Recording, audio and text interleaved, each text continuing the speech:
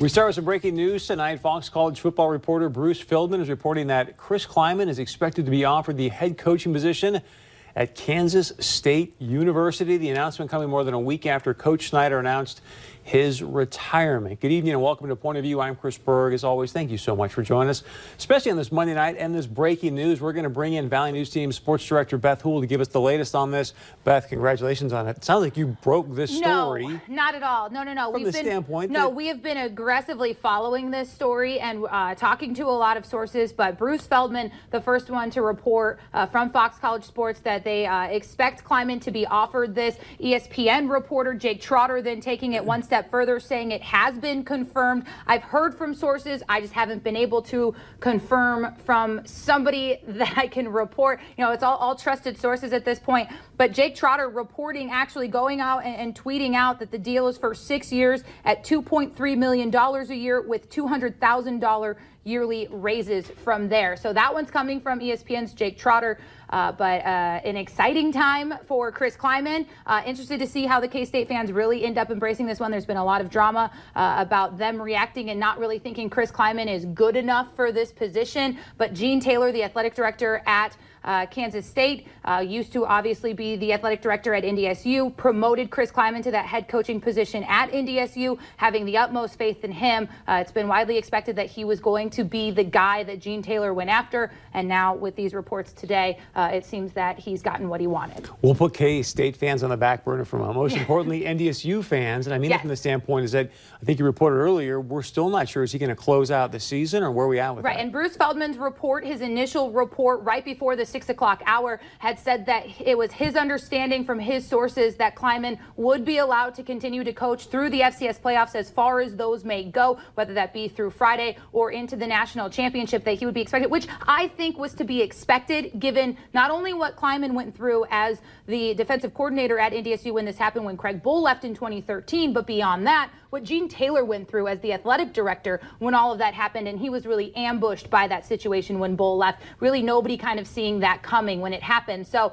I was kind of expecting that. I like to think I know these guys. I like to think I've been around them for a long time. My 8 years in Fargo, I've worked with Gene, I've worked with Chris. I was kind of expecting that. Nice to see that it sounds like that will continue to play out. Obviously, the hiccup there is going to be recruiting, but if they can work out a deal, you know what? These guys make a lot of money and know how these things work a lot better than we all do. We all like to think we understand how it's working and how it's going to play out, but these guys get paid a lot of money. They have the positions that they have for good reason, and I think that the fans shouldn't worry about that quite as much as we all think we should. So what's the reaction you're hearing from, I mean, you talked to a lot of people about this. This was kind of, to me, completely expected. Yes. What are you hearing from people? I think in Fargo, a lot of people, I think there's the mindset that it would be nice to think that Chris would want to stick around and remain in Fargo forever because why ruin a good thing? But a lot of people, a lot of fans we spoke to, I know Mike Morkin in the tailgate lot this weekend asked a lot of people how they felt about it. And a lot of people, a very large consensus was we kind of expected this happen. I think Craig Bull kind of took the shock factor away in 2013 when he left,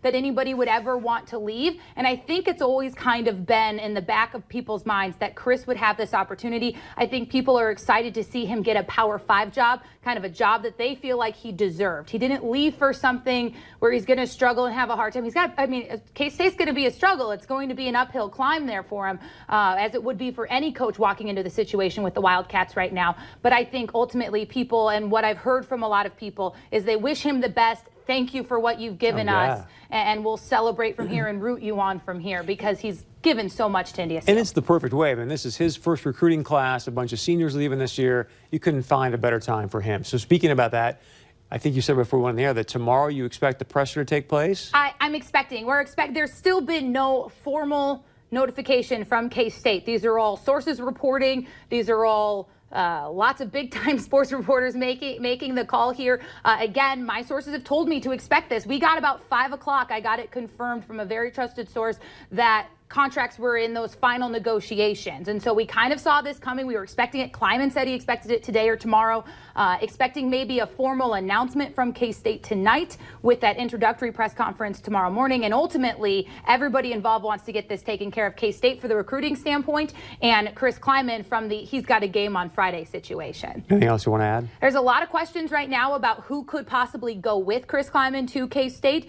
There's also a lot of questions about who will take over at NDSU. This story is far from over in terms of the work that Alex Egan and I have to do back in that sports office. But there's a lot of really big questions that still need to be answered, as well as a big hang-up that a lot of the national media was reporting in this K-State hire was who from K-State staff would get to stay on, because it was reported K-State was expecting that a lot of these guys would get to stay on and hold their job. So who stays, who goes, as well as who does Chris take with him to K-State. So I am hardly detaching myself from this cell phone just yet, because there's a whole lot of more questions still to come. Do you think, last question, Matt Larson hires from within, or?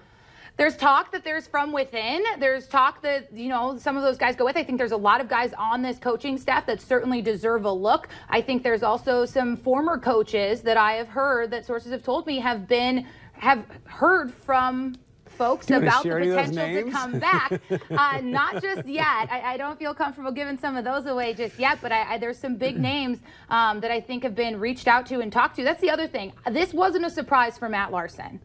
So no. I expect the coaching search for NDSU from here to move very quickly, because I think Matt Larson knew this was coming. Him and Chris have a great relationship. And so I think we can expect NDSU's coaching hire to come fairly quickly. I keep saying last question, but I love to talk to you because, oh, by the way, early recruiting signing day is what, next week? A week from Wednesday. Thank you. So great job as always. We appreciate it. Valley News Live Sports Director Beth Houle, fantastic job as always. Also, she'll have the Farmers Union Insurance Bison football pregame show this Friday at 6 p.m. right here on KX4. All right.